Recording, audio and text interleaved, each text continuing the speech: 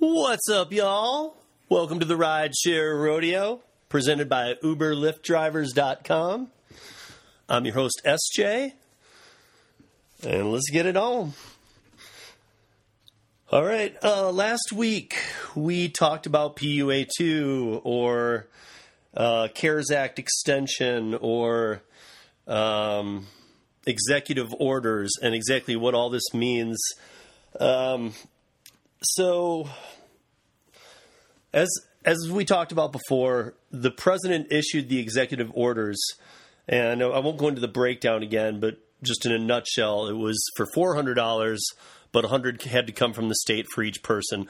No state could withstand that for longer than a 3-week period, and it would have completely broke down systems where money was allocated to other things. So it was not a doable or feasible project right out of the gate. I do understand. I mean, I think personally that the fact that the House was on recess for a week, came back for a week, and then the Senate went on their long recess until a week from now, which was about a 2.5, 3-week break. I think that they should have patched July to September, July 26th to September 15th with the PUA for people and just continue it as it is at 600. But then on whatever date they had said, have it just drop dead and make sure that they address this, because we did just see them come back in and vote on this post office thing. I know that, one side wants this, one side wants this, and I know we're talking about a huge difference. We're talking about $1 trillion as opposed to $3 trillion. So yeah, and I'm sure that the allocations of those money in both of those packages looks very different. But we still have to, this should have been continued. To stop and let people fall down to the regular state UI, especially all these people who had never been on it, literally aren't used to these type of programs. And I'm not saying that they live, so out of the norm that, tough, they need to deal with it. But this is a whole group of people who, even on this, none of us are used to stay-at-home orders, any of this. And they had to, everybody's had to live on this amount of money. And it's not like, I know it adds to our debt, but again, folks, go to usdebtclock.org, and you'll see that taking care of our own and adding $3 trillion to that number, it sounds big, but when you look at the big picture on that website, maybe it won't feel so big, because we do need to take care of people, and people are getting screwed right now. Moratoriums have ended. Rent is due next week. PUA hasn't been going for a month as of last Sunday, or 4 weeks as of last Sunday, and exactly a month to the date, the 26th of July to the 26th of August is tomorrow, right? Yeah. So, I don't know. We said this too, but they knew this was coming. They should have had a plan in place, especially given the fact that so many times our efforts failed in containing the virus and slowing the spread. We just, the riots, the protests, and I know the protests, that just was bad timing, but the riots that came after it that are still going on, we now have a new issue all over the country, but it's been here in Denver a few times too, of, you have people who are diehard wearing their masks every day, so any kind of social or anything outside of their property kind of thing, and the people they live around, they're wearing masks at the store, this, that, and the other. Well, I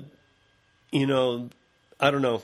Here in Denver, there's a decent amount of people not doing the mask thing now.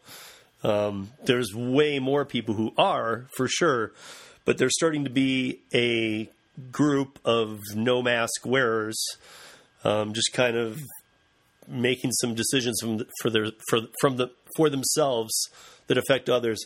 And also, we've got people not wearing masks getting very aggressive with people with masks, including rideshare drivers, gig workers. There was a hostess at an Applebee's in Aurora who got hit, was it 6 times in the face by a person who wasn't wearing a mask. She was trying to seat them with a mask because we have limited indoor seating as well as outdoor. And I know, I'm not sure how I feel about that either. We've tried this twice in this state, and this is the 3rd time. I know we got to start getting stuff reopened, but restaurants, and it's an industry I know well, seems like outdoor, if you can do outdoor, because indoor should have to be, I still think, pickup. So you could still open your kitchens, you could still semi-staff, but I mean, having people inside the restaurant is very dangerous. You can't eat, you can't drink, you can't do anything without taking off your mask. So if you wear a mask in, they seat you, and even if they've got it very distanced, which I've seen a lot of places not be, inside, you have very, very powerful AC units or swamp coolers or whatever it is that are sucking in that rancid air and then dispensing it throughout. So, I mean, I don't know. But regardless, back to the PUA. So what's happened is President Trump signed executive orders after the Senate went on recess. But really all he did was sign in the 300 that I think was going to be what this was the amount the Senate wanted in their proposal for $1 trillion to go through December 1st, whereas the other proposal is for $3 trillion to go till January 1st. Right, and that would be staying at the 600. But anyway, he signed it as 4, so he looked, I think, like he wasn't straight with the Senate vote. But he was, because he was just adding on the 100 from a state that they can't afford.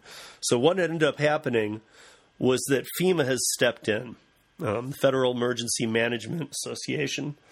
And if you know much about FEMA, once a natural disaster is declared, usually a tornado, a hurricane, like leveling a city or really doing damage beyond the city's control, FEMA steps in.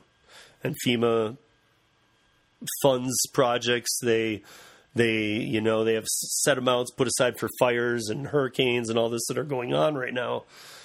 But it looks like they will also have an amount to play with here.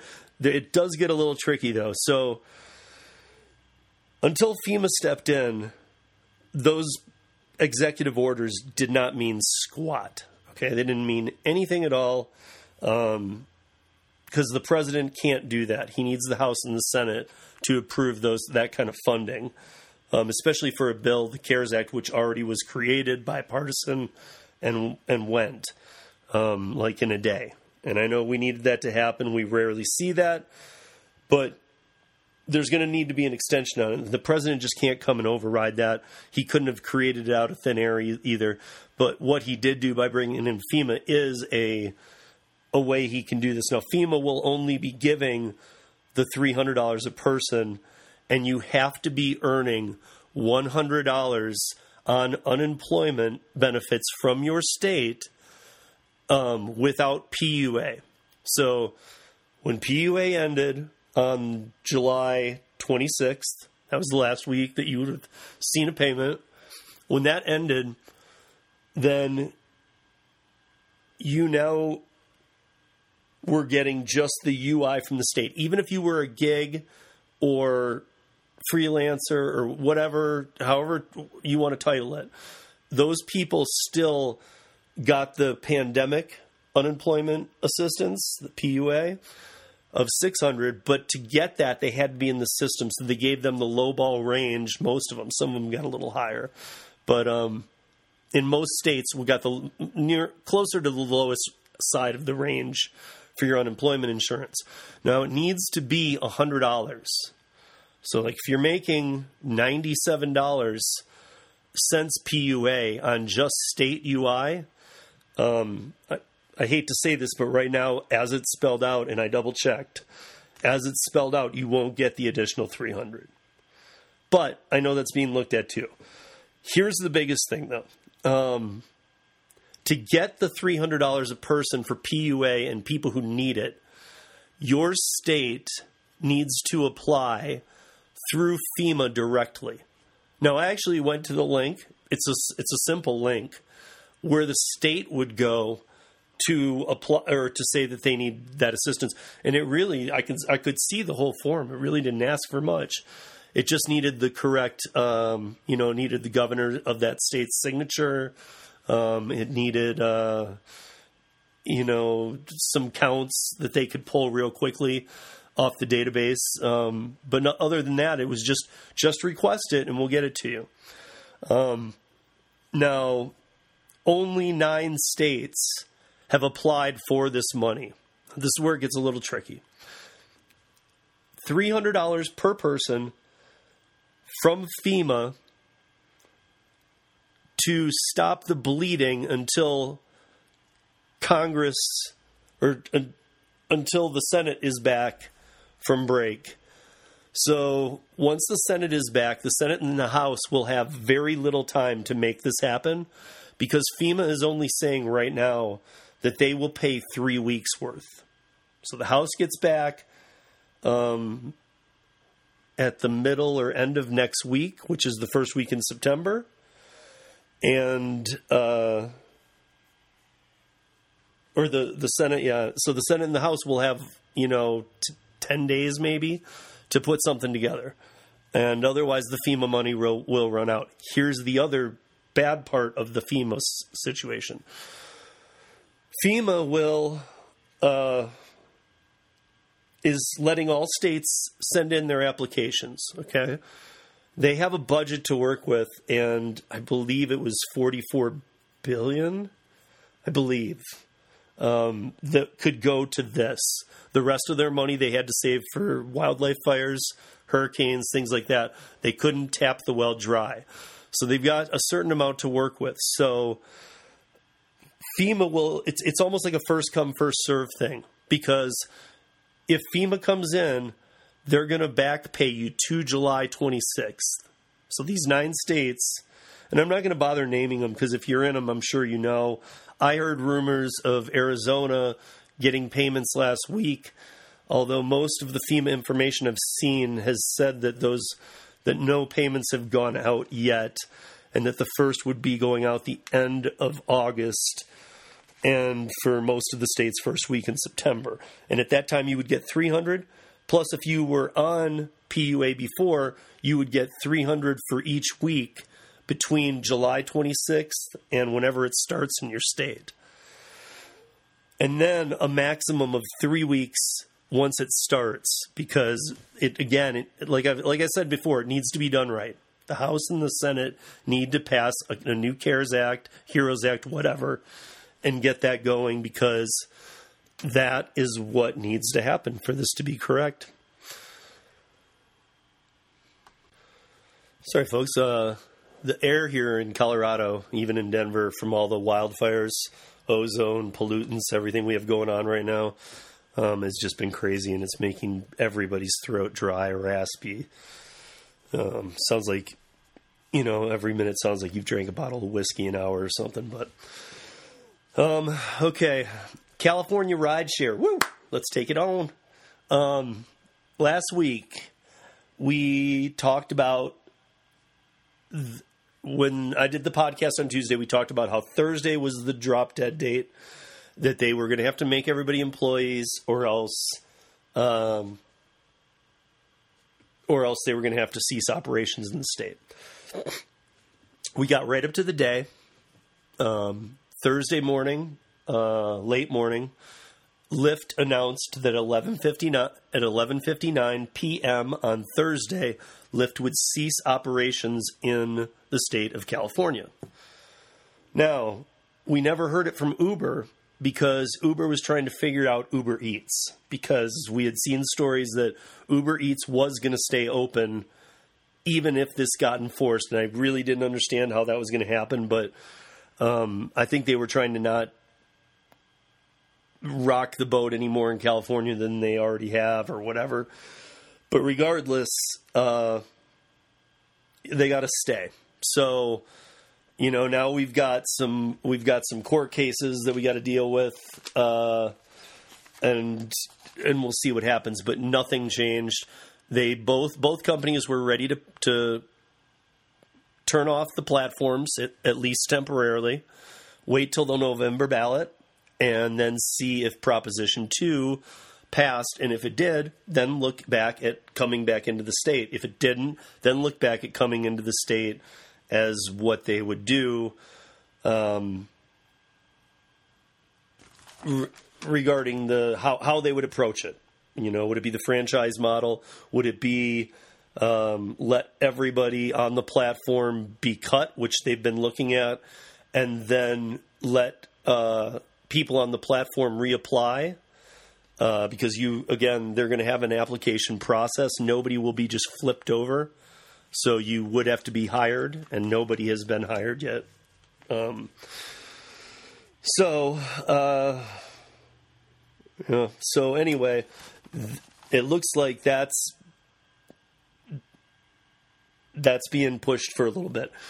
I will say that Axios did, working with Benison Strategy Group and GS Strategy Group, Axios did a Uber drivers poll.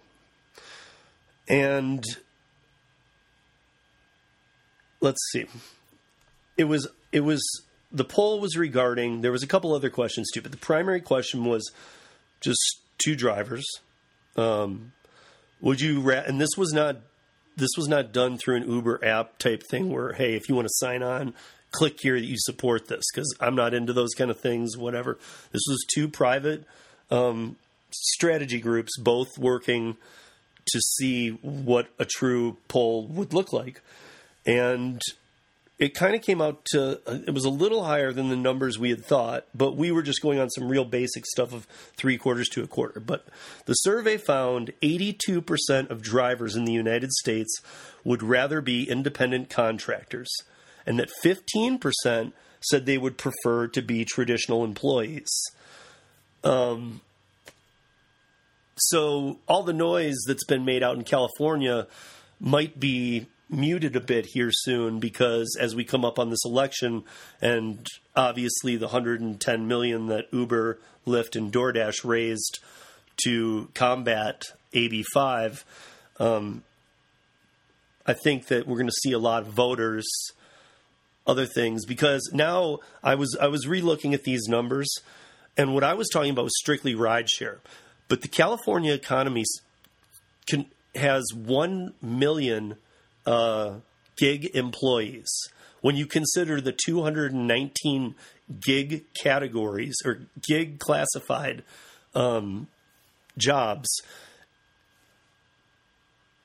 and that is including the 52 that have already been carved out of AB5, who they were like, yeah, you're a gig economy and you can't pass the ABC test, but that's okay, we'll just carve you out. So they carved out 52. So, but basically there's a million gig workers in California, and all the numbers I've read are now matching up that just about 500,000, give take, will be affected by AB5 in a negative way. Like newspaper writers, all these kind of the things that were, a freelancer could have done something before, and now they're going to have limits on that. How much they can do, how many publications they can work for, how many times a year they can write for those publications.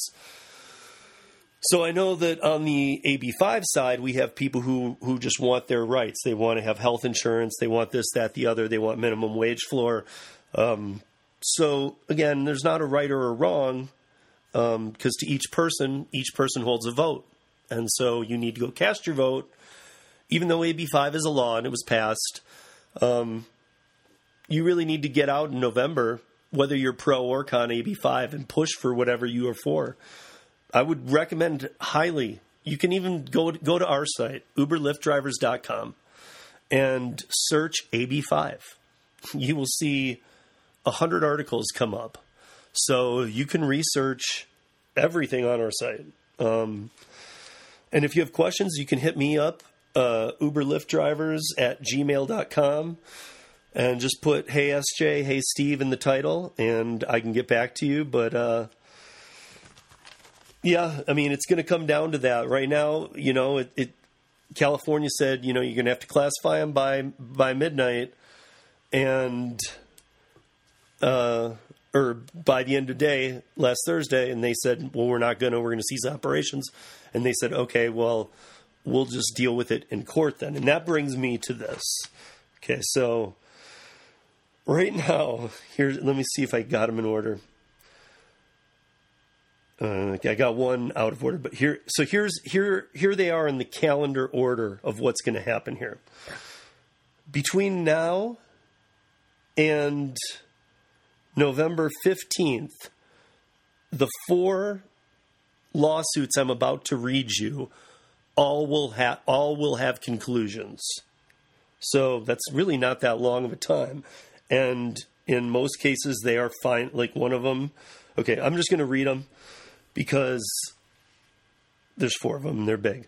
So next month, September, Uber versus the UK Supreme Court.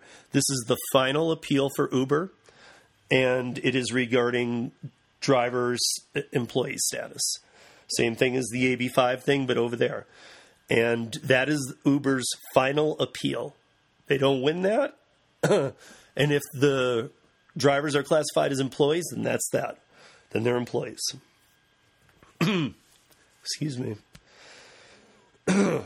In October, we have California versus Uber and Lyft on implementing the AB5 employee status, or seeing how Lyft handles the contradiction. Now, on November 3rd, we all should have that date in our head. That's ballot day. That's voting day. Proposition 22 will be on the California ballot. I will put a link in the linear notes to the show tonight to Proposition 22, because I have talked to a lot of drivers in California, and most of them just are speaking on what they've been told. You guys, it's not that long of an article, or it's not that long of something to read. It's not some legal document that's 17 pages and you got to go through it 32 times to understand it. It's like very easy to understand. I'll put a link up. Everybody should read what Proposition 22 is. Not hear about it from other people. You should read it for yourself, especially if you're in California and going to be voting on this. But California Proposition 22 will be voted on November 3rd. Also in November, the UK unions and Minicab are suing Uber. Are suing Uber over how their algorithm works. They're basically stating misconduct, foul play, all that kind of stuff, that there's some really shady stuff going on here.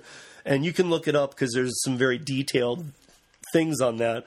And it's not a little lawsuit, so that one is another issue. So I've been reading a lot of things on the franchise model. Wait, before I get into the franchise model, I do want to say one thing. This is Rideshare Rodeo episode number 19.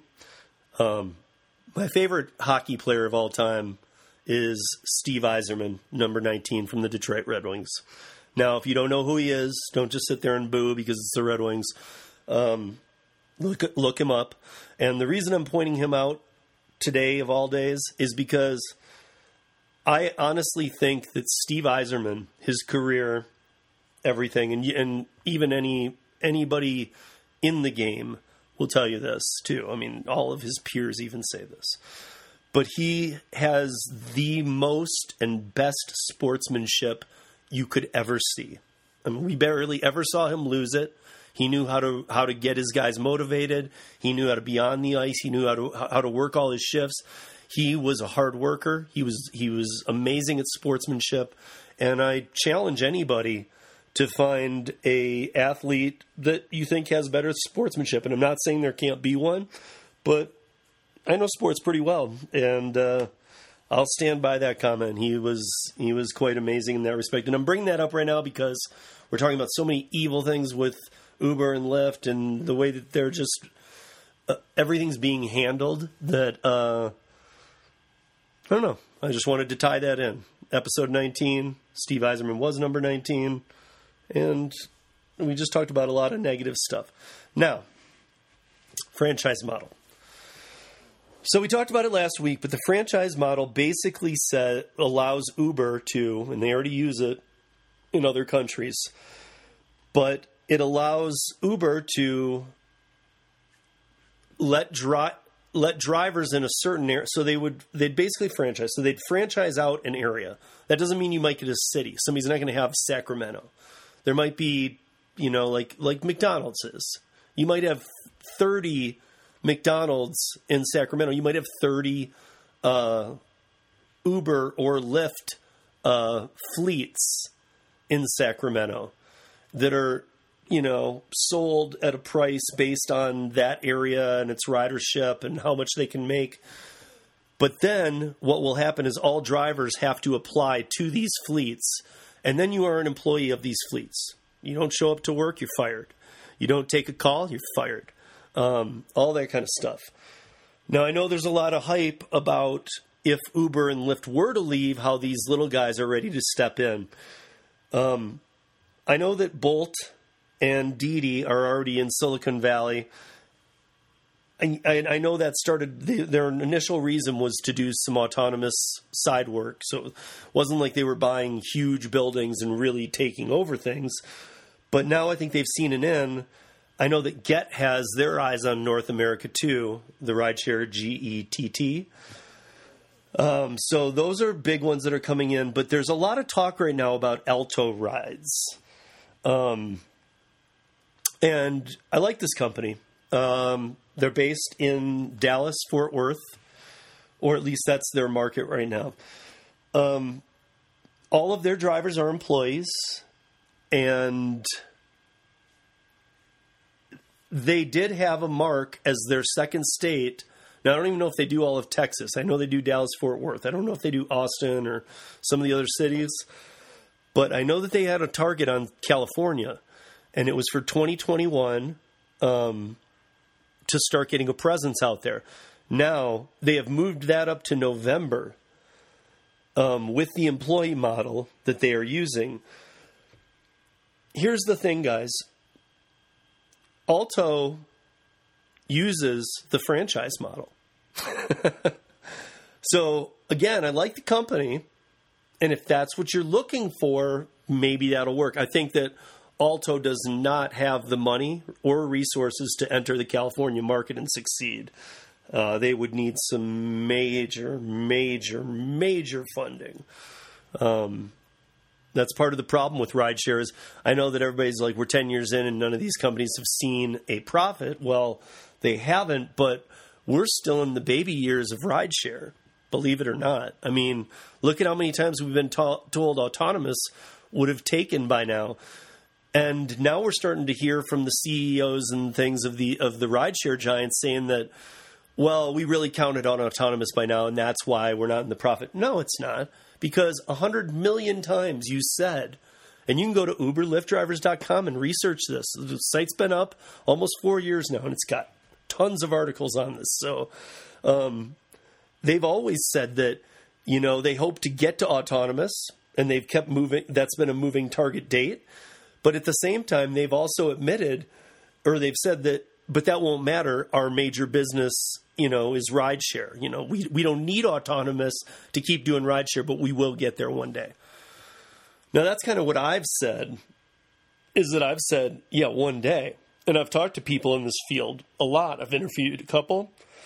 And bottom line is, folks, I've always said this. And every time the year timeline gets pushed back more, I just stand by it more. We're still 20, 30, 40, 50 years out from full autonomy. Full autonomy that's legal, that empty car can drive to your house, pick you up, take you somewhere. Minimal 30 years. I know that from everybody I've talked to in the field. And that includes engineers who work for some of these companies, like Waymo and stuff like that. I mean, it's really not that hidden. If you dig deep, the news is there that shows what's really going on with autonomous. So, that's not what happened. But I am pointing out that Alto, who is now looking at moving into California in November, they do have employees, but they do use the franchise model. So they franchise out. Now, it's a little different because Alto uses their own fleets in Dallas and Fort Worth. But that's one city. I think once they move to California, they will have to outsource those fleets to secondary companies. Basically, the franchise, I mean, I've played this through in my head 100,000 times now in just that week.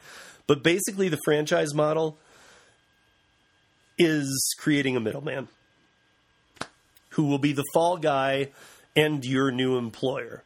So he will say, you're fired. He'll say, get out of here. You didn't take that call, or you didn't take that ping.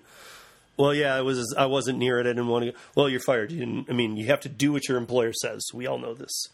So you want employee status, that is one thing that everybody is going to have to finally just admit to, because it is the truth. I mean, that's what's going on, guys.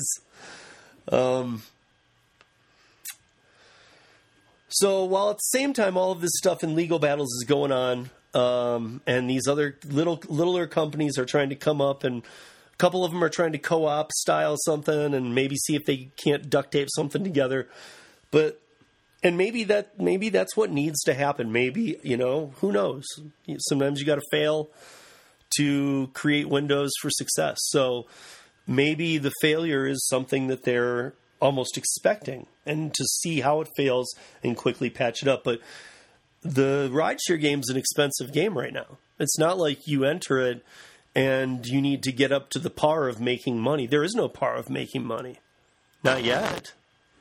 So unless these guys have some sweet idea that's never been used, I just don't know that we're there. I mean, we'll have to see on that one. The other couple of things I did want to mention that have either happened or are going on is, as I mentioned before, the Pennsylvania Supreme Court ruled drivers are not independent contractors when it comes to unemployment. Now, they haven't said that your employees in the gig economy of the platform you work for, but they have said that when it comes to unemployment, you are not an independent contractor. So I'm not sure if they're going to be finding a way to, even if you don't become employees, what it sounds like to me is they're going to find a way to add an unemployment tax that somebody's going to have to pay.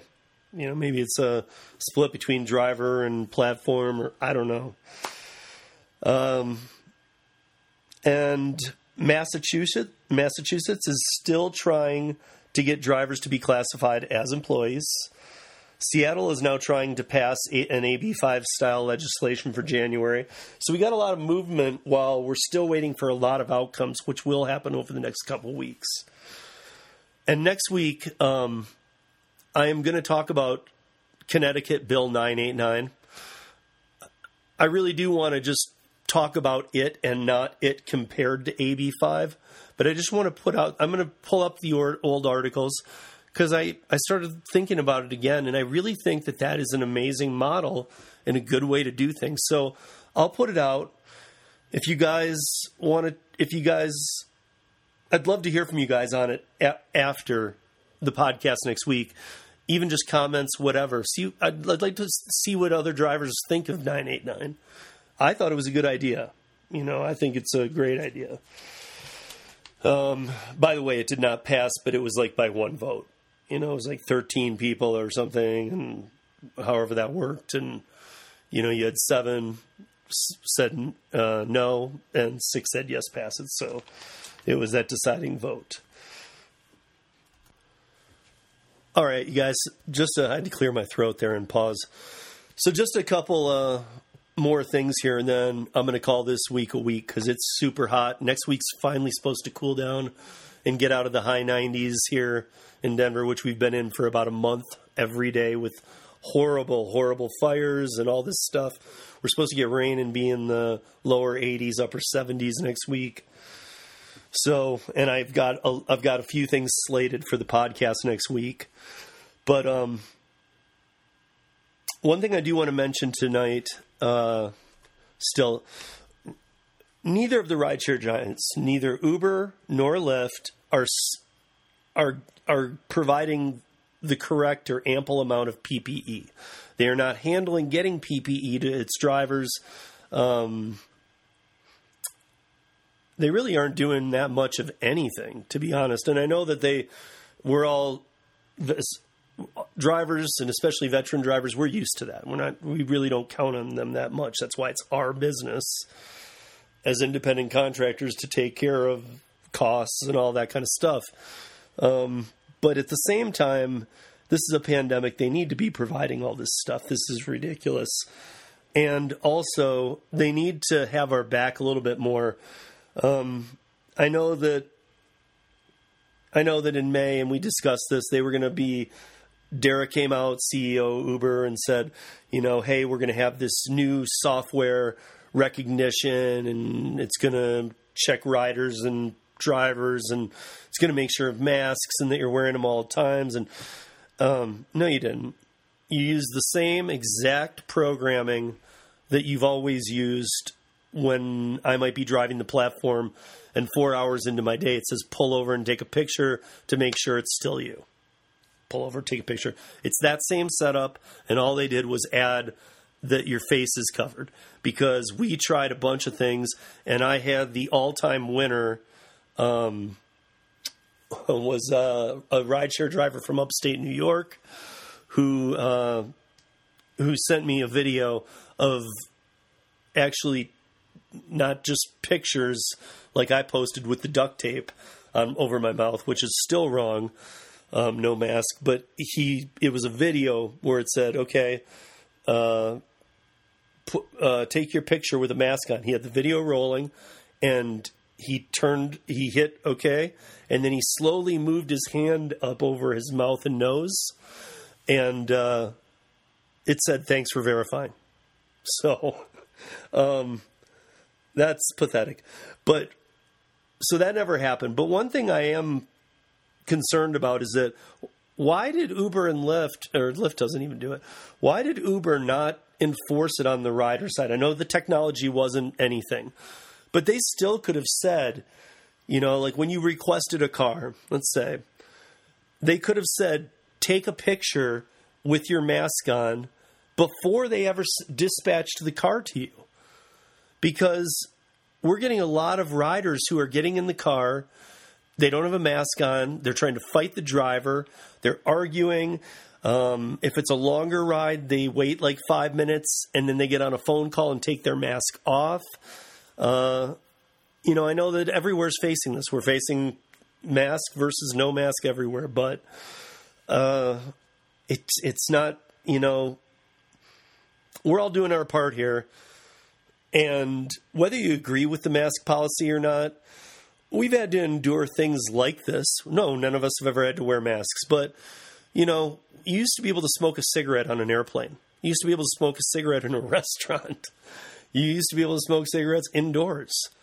One by one, and in fact, in I think that same order that I just read them, airline, restaurants, indoors, smoking got banned.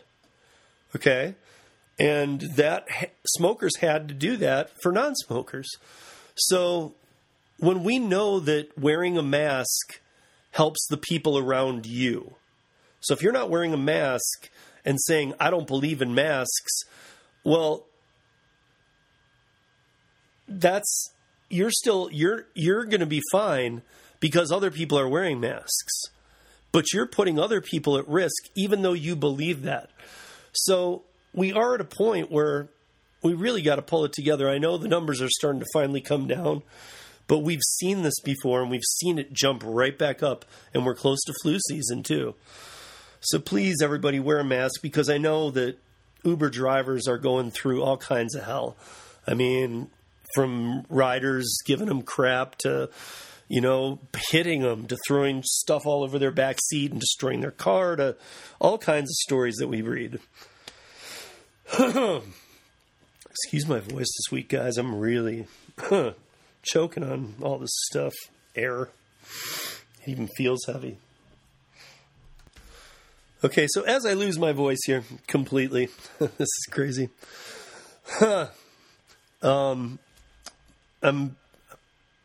Former Uber security chief Joe Sullivan, probably saw this, everybody, charged with concealing the hacks that happened a couple years back in December of 50 million users' data, or 57 million. So he's going to join the Anthony L. and the others who have gone down for this company behind bars for some amount of time. So we'll see that. And just today came out that the Chicago teen who killed her Uber driver with a machete when she was 16 years old, and this was a couple years ago, she was sentenced today to 27 years. I'm sure it would have been a life sentence. However, she did it at 16. So pretty surprising to see that come out of that. But, yeah, I mean, we've got to start having some real laws in this country. You can't be doing this. And I feel like it's probably just the pandemic, but even before the pandemic, I felt like the violence had gone down against drivers some, and maybe not, maybe. Regardless, next week, guys, I'm going to cover a lot of topics, and we're going to start moving away from this other than updates. But I will have a little section where we do an update on the California situation and the lawsuits of Uber and Lyft weekly that I try and keep to 10 minutes, just updating, and then start moving into other things again. And there's some gig economy stuff I want to talk about, some new jobs out there or new gigs. And I want to talk about Connecticut 989. And I really think that everybody, supporters of AB5 and people who want to repeal AB5, both groups of people need to listen next week to the 989 information I'm going to put out there, because I don't know. I think it's a really good bill that needs to be relooked at by a lot of states, maybe even California in some kind of meeting in the middle type thing. But for now, I am absolutely losing my voice, guys. I'm sorry. I'm going to cut it short this week. And next week, I will just, we'll be kind of moving away from some of these subjects and getting into some other new ones again. But we will keep you I will keep you updated on all this. And again, thanks for bearing with me and my voice tonight. Be good to everybody. Be safe out there. Volunteer time if you're healthy. Stay home if you're not. Wear a mask. Be good to everybody. And with that said, I'll see you in a week. Take care of each other. Peace!